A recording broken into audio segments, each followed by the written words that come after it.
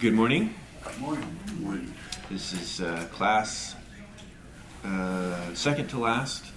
So next week, I'm going to try to wrap it up next week, but we might end up going one more week after Thanksgiving. And 2 reviews for the ones I missed. Yes. Those can be private classes, yeah. You do those Wednesday night or something, yeah. Very good. So we're... You make home visits? Webinars. Webinars. Yeah, I can. Yeah, so we'll pray and then we'll get right into it. Heavenly Father, we praise you and we thank you for another day to open your word, to learn about you. Lord, we pray that you would sanctify us through your word, through your spirit, empower us so that we can worship you and praise you in truth and humility. And we ask all these things in the name of Christ. Amen. Amen. So, now we come to the Abrahamic covenant.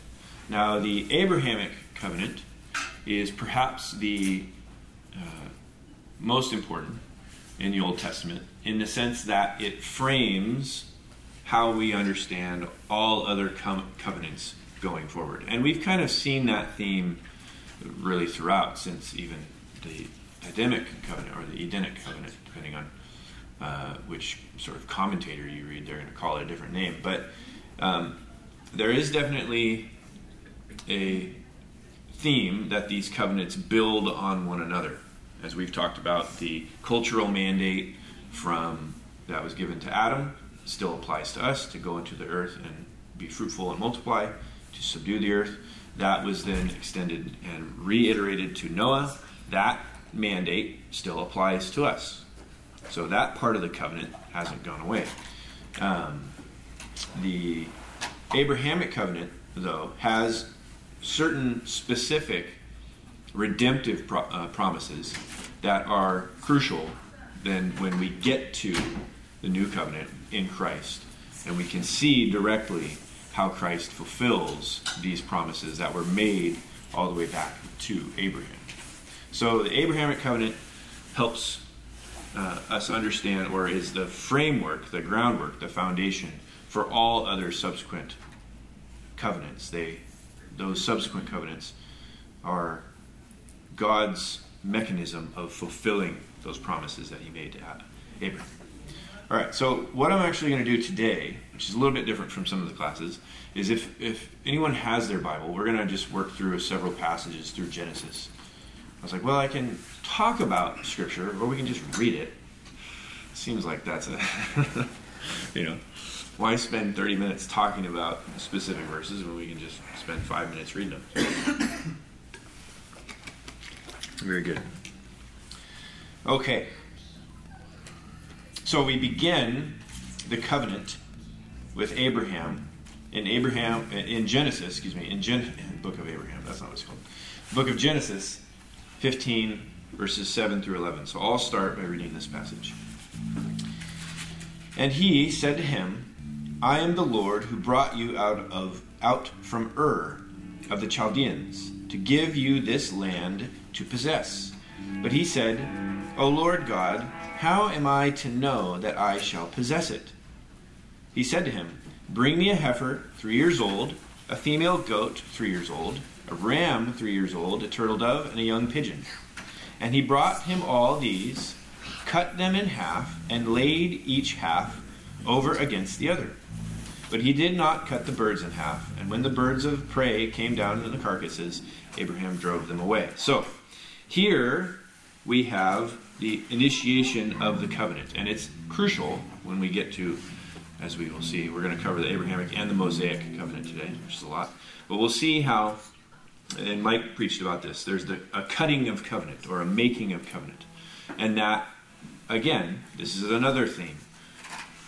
How did God create the covenant with Adam after the fall, Adam and Eve? He clothes them with skins from an animal. So there's the idea that there was an animal that was sacrificed or killed, and then used its skins to cover Adam and Eve. So here what we have is Abraham is being brought into covenant with God, and another type of sacrifice is happening. These animals are being butchered, cut in half, laid open, And then later, a few passages which we're going to read, how God actually passes between these things. And so there we can see that these are the beginnings of sort of a prototype of the sacrificial system, how God then communes with man, the significance and the importance of blood sacrifices in order to cover the sins of man so that man can come into God's presence. The other important note about this is Abraham asks, a reasonable question here. He says, "O Lord God, how am I to know that I shall possess it?" So what is the promise? That he will give him the promised land. And Abraham essentially says, well, how do I know that I will get that? And this is where the covenant comes in. So the promise is, there are several promises, but among them are, you will receive the land, and all the nations will be blessed through you. And this is how you know it will come to pass. And the covenant, as we've talked about, the covenant in general is for the lack of a better word, it's the contract, it's the constitution, it's the thing that guarantees the promises that God has given us. So the covenant is the very thing that binds and gives us assurance for the promises that God gives us. And that's what we see here. Abraham is promised things from God, and God says, this is the covenant I make with you, so that you know and you have assurance that those things will come to pass. So continuing on, in chapter 15, verses 17 through 21. So this is just after that portion of he's cut the animals in half and laid them open.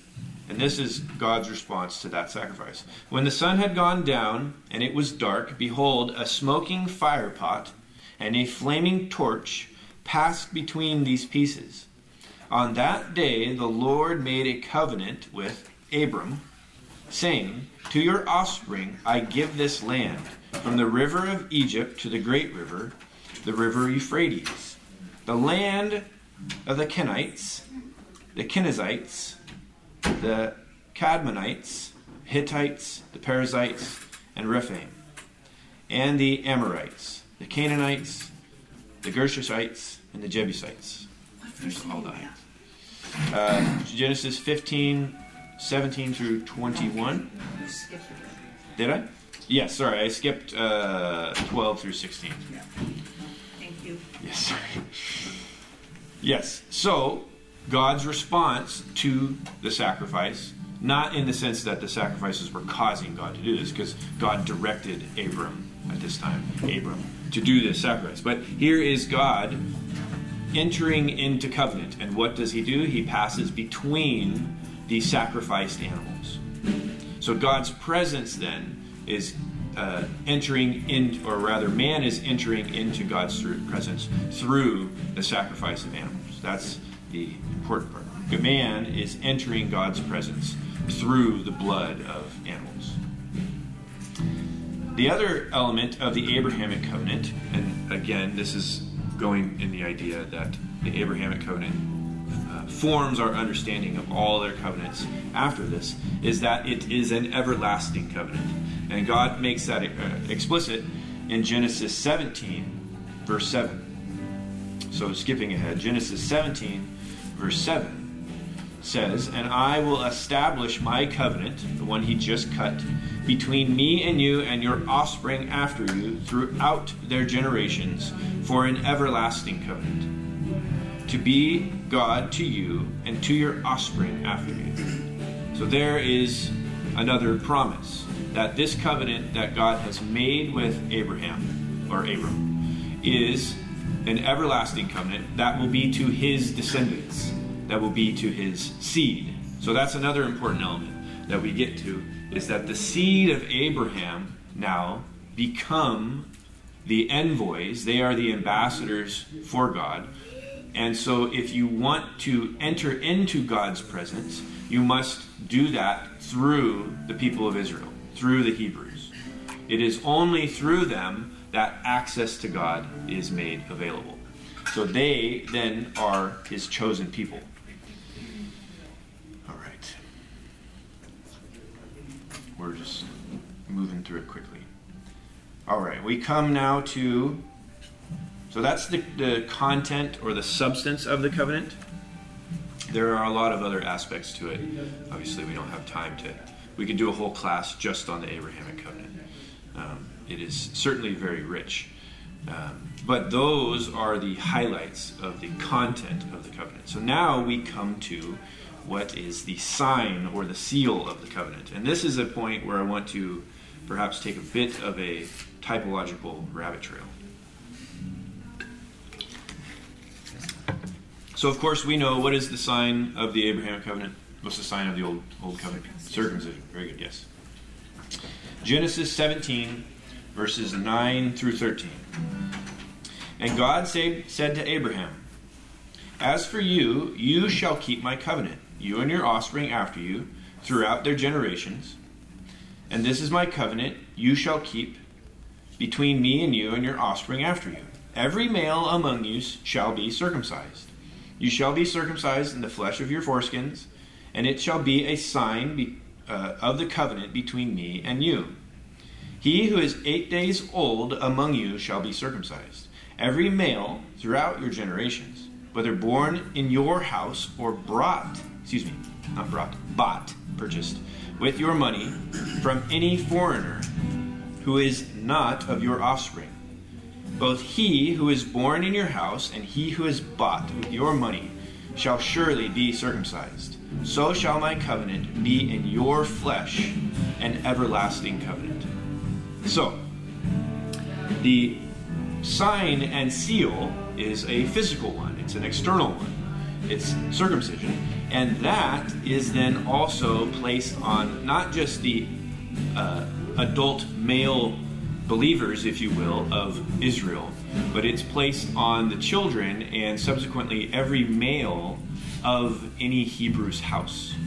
So that's the important part. And this is where we, in the New Testament context, we gain a lot from passages like this in defense of paedobaptism. So we would say, we rightly say, that the sign and seal of the new covenant is baptism. It's no longer circumcision. So circumcision was the sign and seal of the Abrahamic covenant, of the old covenant. Now that that has been fulfilled, Christ has said that the new sign and seal of the covenant is baptism, which they call, or which the New Testament calls, a circumcision of the heart. This idea that we are baptized into Christ, we are then put off the old flesh, put on new flesh, and we are born again in Christ. That mirrors the Old Testament. I just had a question. Yes. Is there anywhere where it specifically says that males and females should be baptized? Because I'm just thinking, it's just circumcised, which is right. Just males. And So that is a great observation. Obviously, in the New Testament, we have the it says households, but it never right. specific. We have the mandate though that now in Christ there is no Jew or Greek, male or female. So you're right.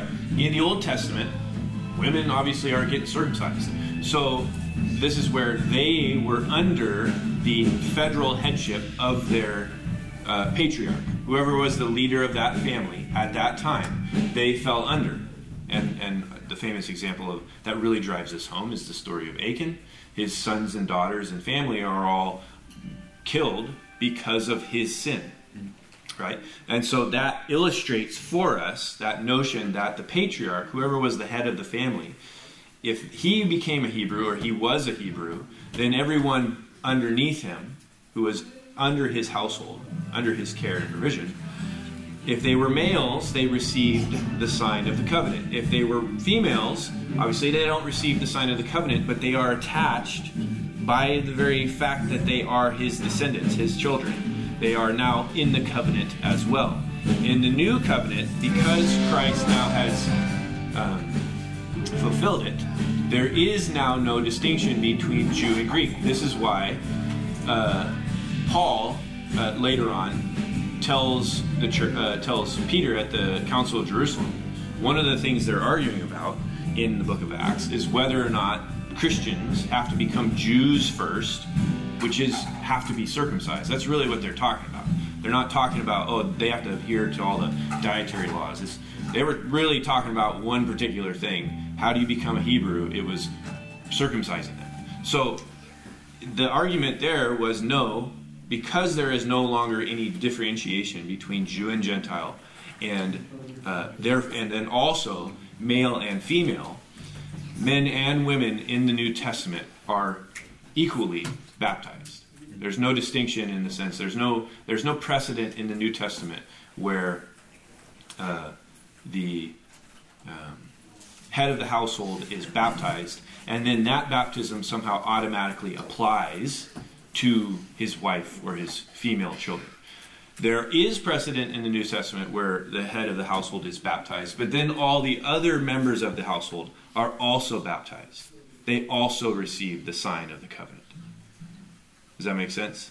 So just as the sign of the covenant was extended, it wasn't that Achan, for example, was circumcised and therefore all of his children were sort of metaphorically circumcised.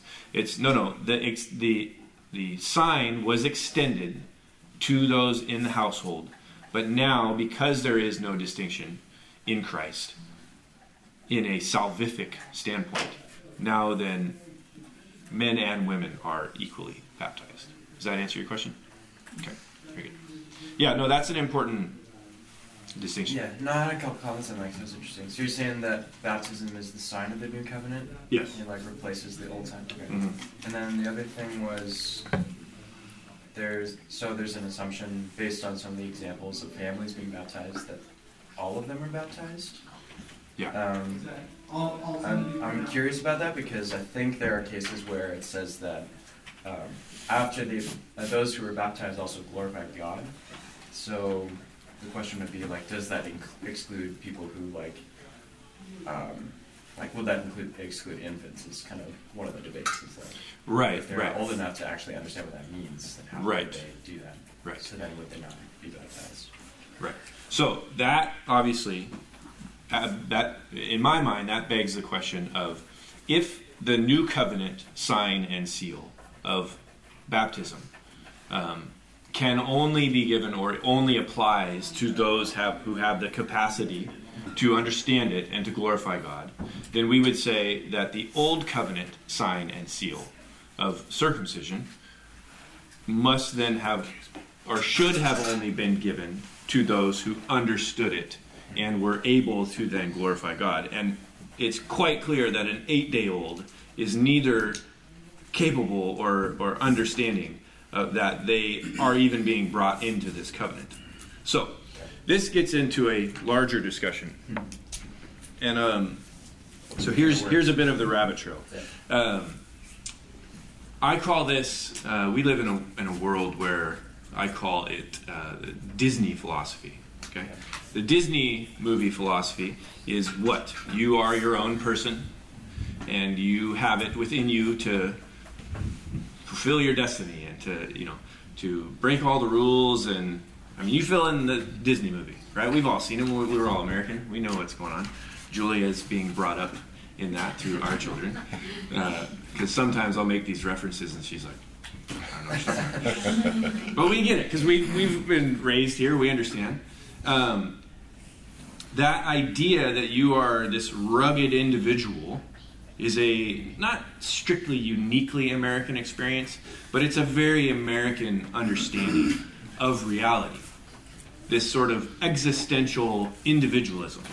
That is, I exist by myself on this island, and my decisions are mine alone, and therefore, I'm not really beholden to anybody else's decisions, anybody else's character, or anybody else's content, the content of their character. And what we're presented with in Scripture is a very different idea of reality, a very different view of reality. It's very explicit in the Old Testament, from examples like we just read in Genesis with Abraham and the promises that are given to Israel, to the patriarchs, that then extend to their children. Why? Because of who their forefathers were. It says this several times, that the reason God is patient with Israel going forward is because of his promises to the patriarchs.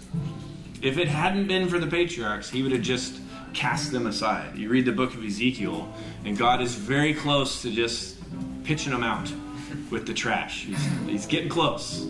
But it's there in that book. He's remembering his promises with the patriarchs. Had it not been their forefathers, had it not been those predecessors to the Israelites, they would have been cast off.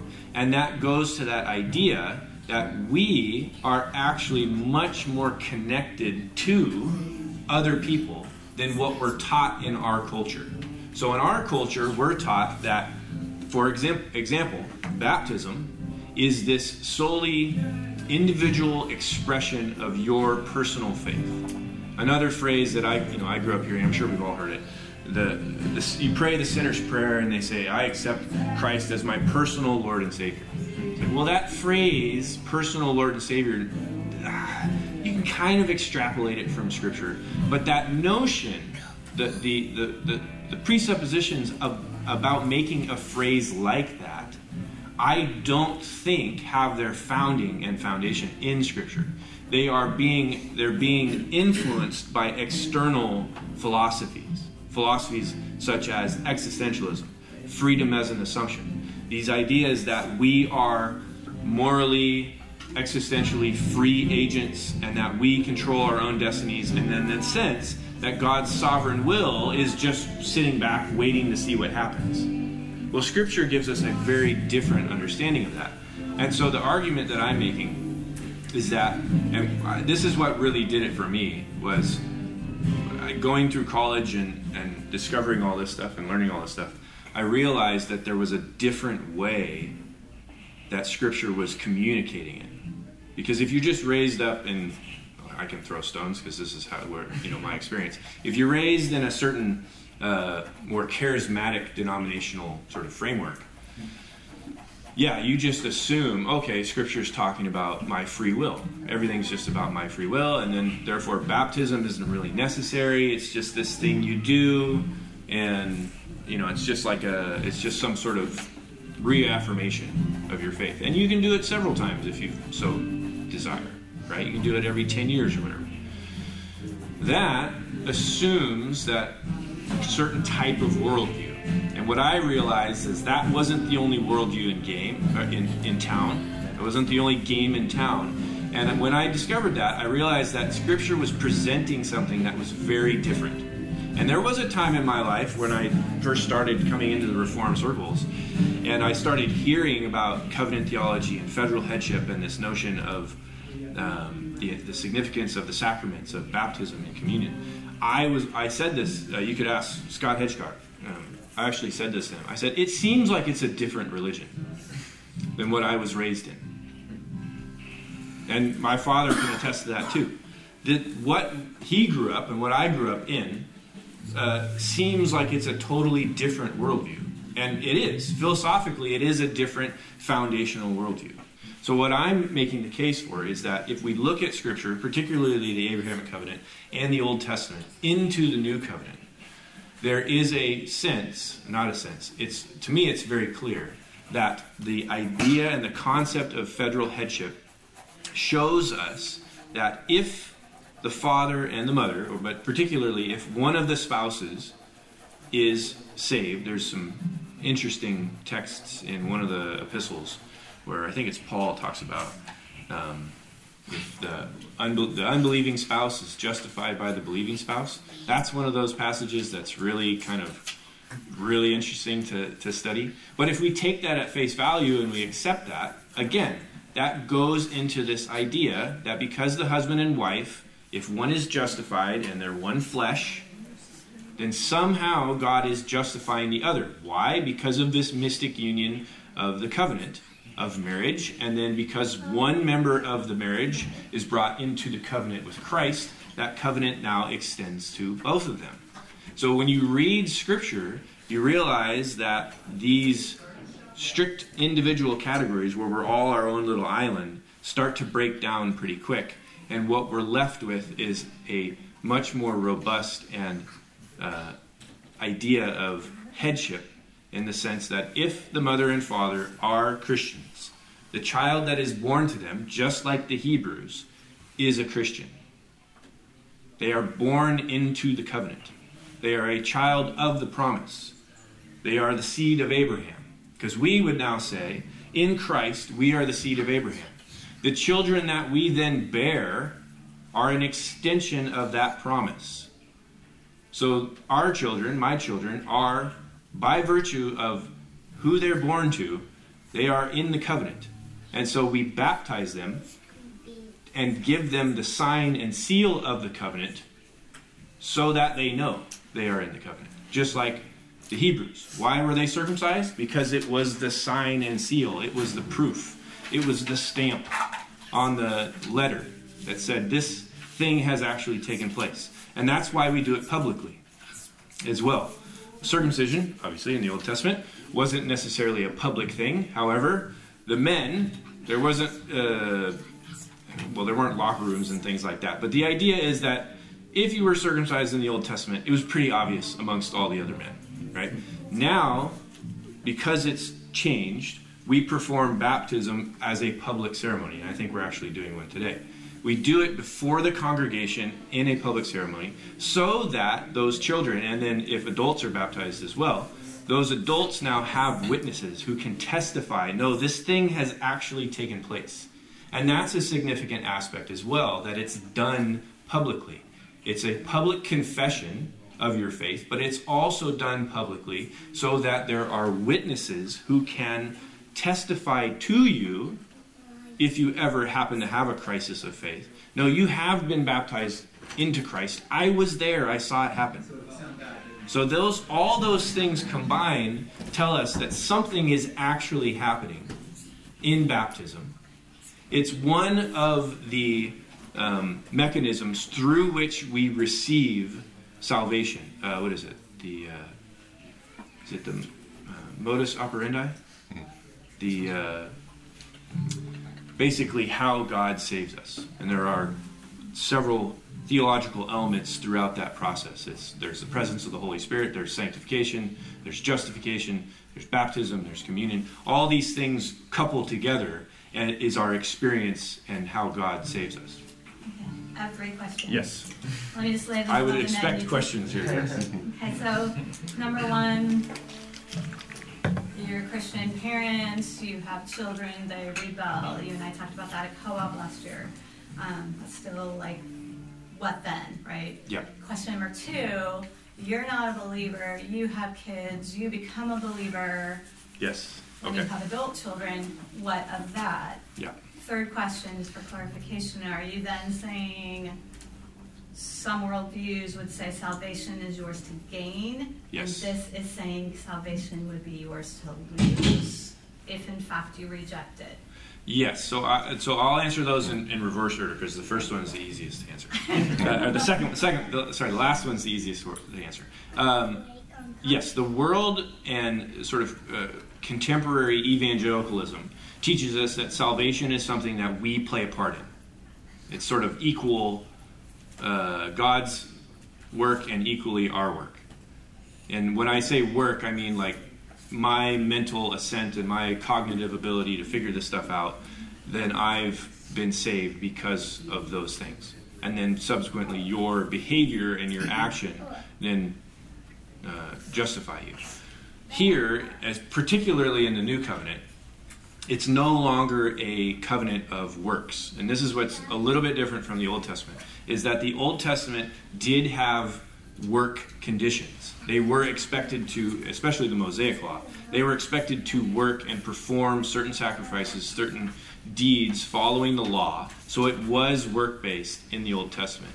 Now that Christ has fulfilled the Old Covenant, he's fulfilled those works of the law. Now then we are imparted his righteousness. So you could say it that way, that it's no longer ours to gain. That is the sense we have to do something to enter into the covenant.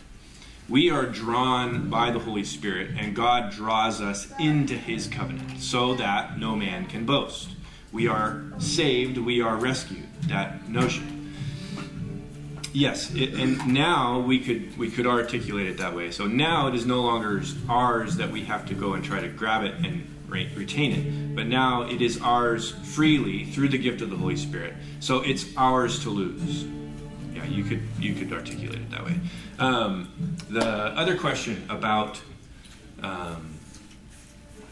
children before you are saved, I would say this: the life that you have before you are brought into Christ is not under the same conditions, if you will, as your life now. So, if someone is married and divorced before they come into Christ, that marriage and subsequently that divorce are treated differently than any marriage or divorce that would be after they have entered into covenant with Christ or after their baptism.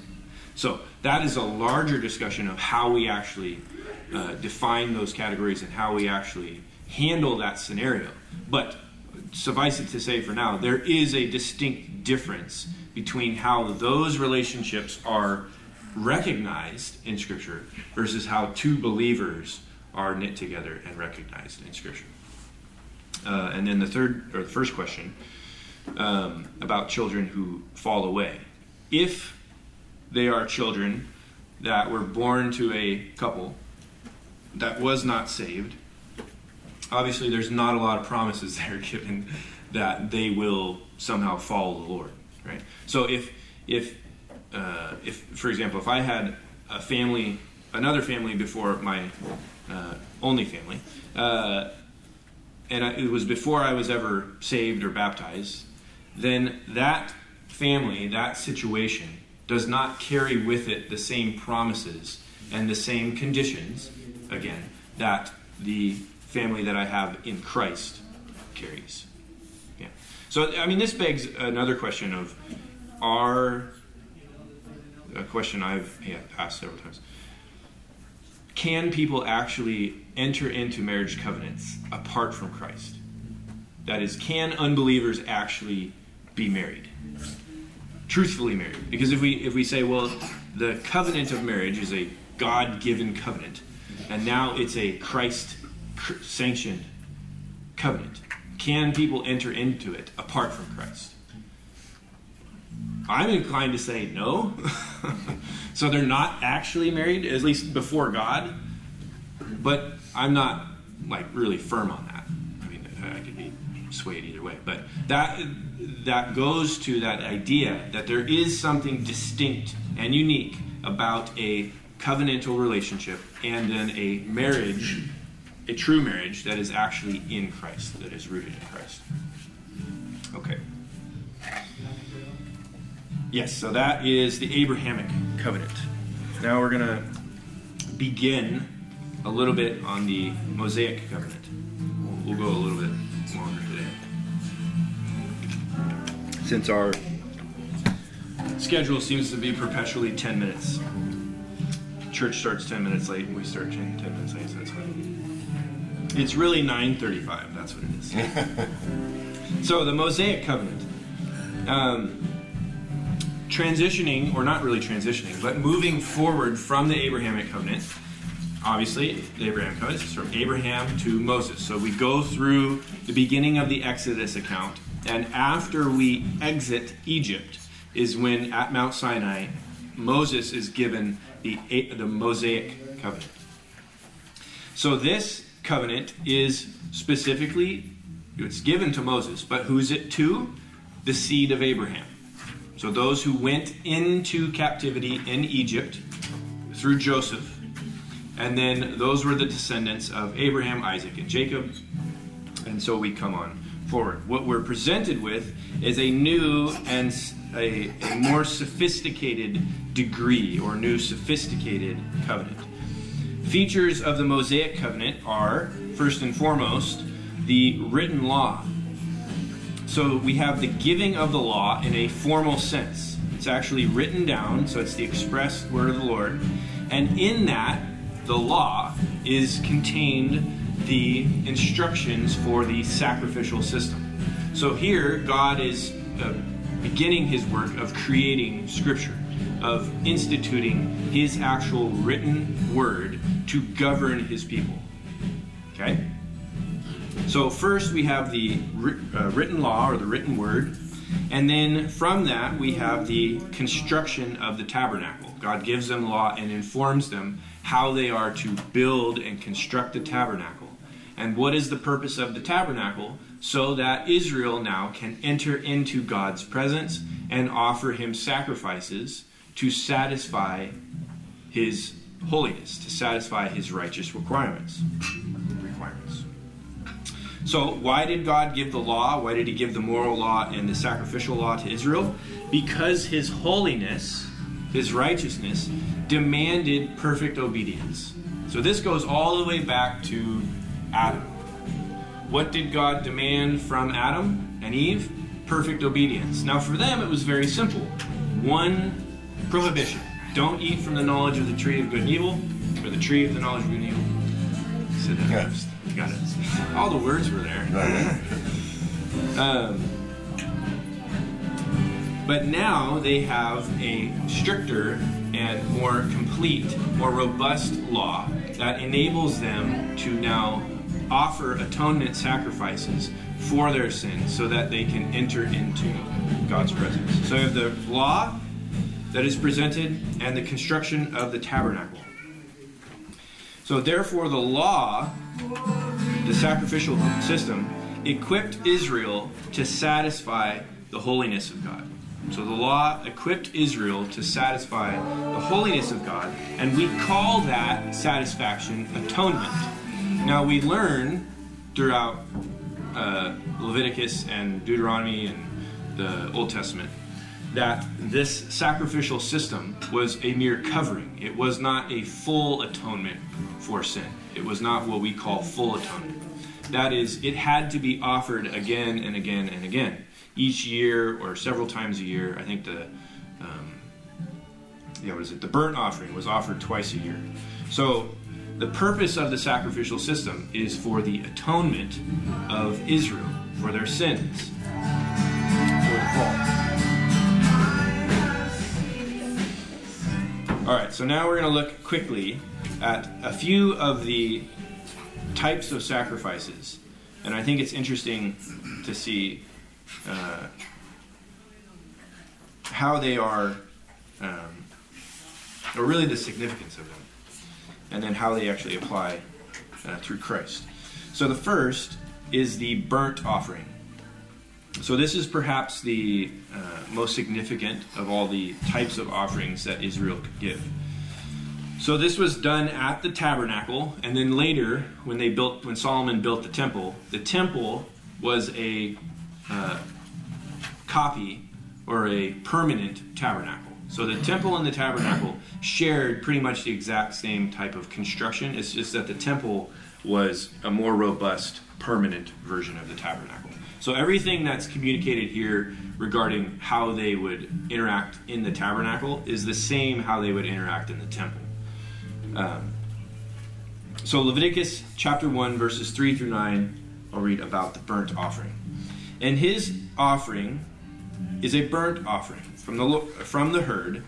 He shall offer a male without blemish, and he shall bring it to the entrance of the tent of meeting, that he may be accepted before the Lord. He shall lay his hand on the head of the burnt offering, and it shall be accepted for him to make an atonement for him. Then he shall kill the bull before the Lord, and Aaron's sons, the priests, shall bring the blood and throw the blood against the sides of the altar that is at the entrance of the tent of meeting. Then he shall flay the burnt offering and cut it into pieces. And the sons of Aaron the priest shall put fire on the altar, arrange wood on the fire, and Aaron's sons the priest shall arrange the pieces, the head and the fat and the wood that is on the fire on the altar. But its entrails and its legs shall be washed with water, and the priest shall burn all of it on the altar as an offering, as a burnt offering, for food offering with a pleasing aroma to the Lord. So what happens here is that the person who's offering the sacrifices for their atonement the atonement of their sins, places their hands on the head of the bull, and that act then transfers, if you will, their sin, the penalty of their sin, onto that animal. Now, the important note here is that we obviously have never seen this type of sacrifice done. But this isn't one person doing this. This is all of Israel. So now if we fast forward to the time under Solomon when the temple is built and they're doing this as a nation, this is something that is happening almost every single day without fail, 24/7 nearly, that you have animals being brought in and they are not then killed quietly first and then brought to the altar and sacrificed. They are brought alive to the altar and killed there. So this was designed to be a very violent, a very bloody, a very messy endeavor. So we obviously just see it in pictures and textbooks now. We don't really hear it and smell it. But this was supposed to be was a very bloody, visceral experience. The person understood they were watching that animal be butchered, cut in half, torn apart, its blood poured out all over the altar and all over the priests. The idea was that that blood, that sacrifice, was supposed to be them. They understood that should be me. That's what I deserve, but God is taking his justice out on this animal instead of me. So that's an important element, because we do the same thing with the crucifixion. This is why the movie The Passion of the Christ was so effective emotive for so many people, because it actually put teeth to our understanding of the scripture, of the crucifixion. We can't really imagine how gruesome it actually was, but then when we see it, even in cinematic form, we understand it much better. So this is one of those instances where Moses is giving them the law, receiving the law, and giving it to Israel. But really, Israel's understanding it better once these things are actually taking place. So it's for us as well. We need to actually understand that Christ was crucified, and the pain and suffering and the blood that was poured out there wasn't just this, didn't really need to happen. It was all just symbolic anyways. No. It needed to happen. It had to happen because it had been happening. That is how God had been performing sacrifices for thousands of years. Blood and pain and violence and the smells of the blood and the smells of the burnt sacrifices and the entrails and everything like that. That was part of the offering. That they understood, this should be me. And pretty much every other type of offering follows that same pattern. Now, the burnt offering was unique in the sense that the whole animal was burnt. The bones and everything, they just burnt it until it was completely gone. There are other offerings where they share part of the meal, for example, the peace offering and the guilt offering. And there are other types of offerings in the Levitical code that were for different purposes. But the main one, which is the burnt offering, is for the atonement of that sinner. So we don't actually have time to get through those other ones.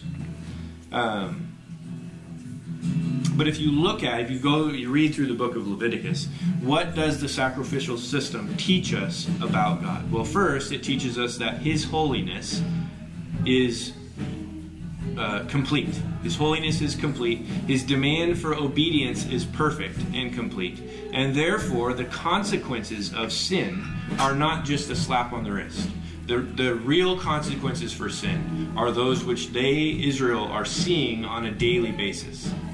What are the consequences of sin? Death and destruction. That is the consequence of sin. But God is being merciful and providing a way in which Israel can be atoned for through the sacrifice of animals.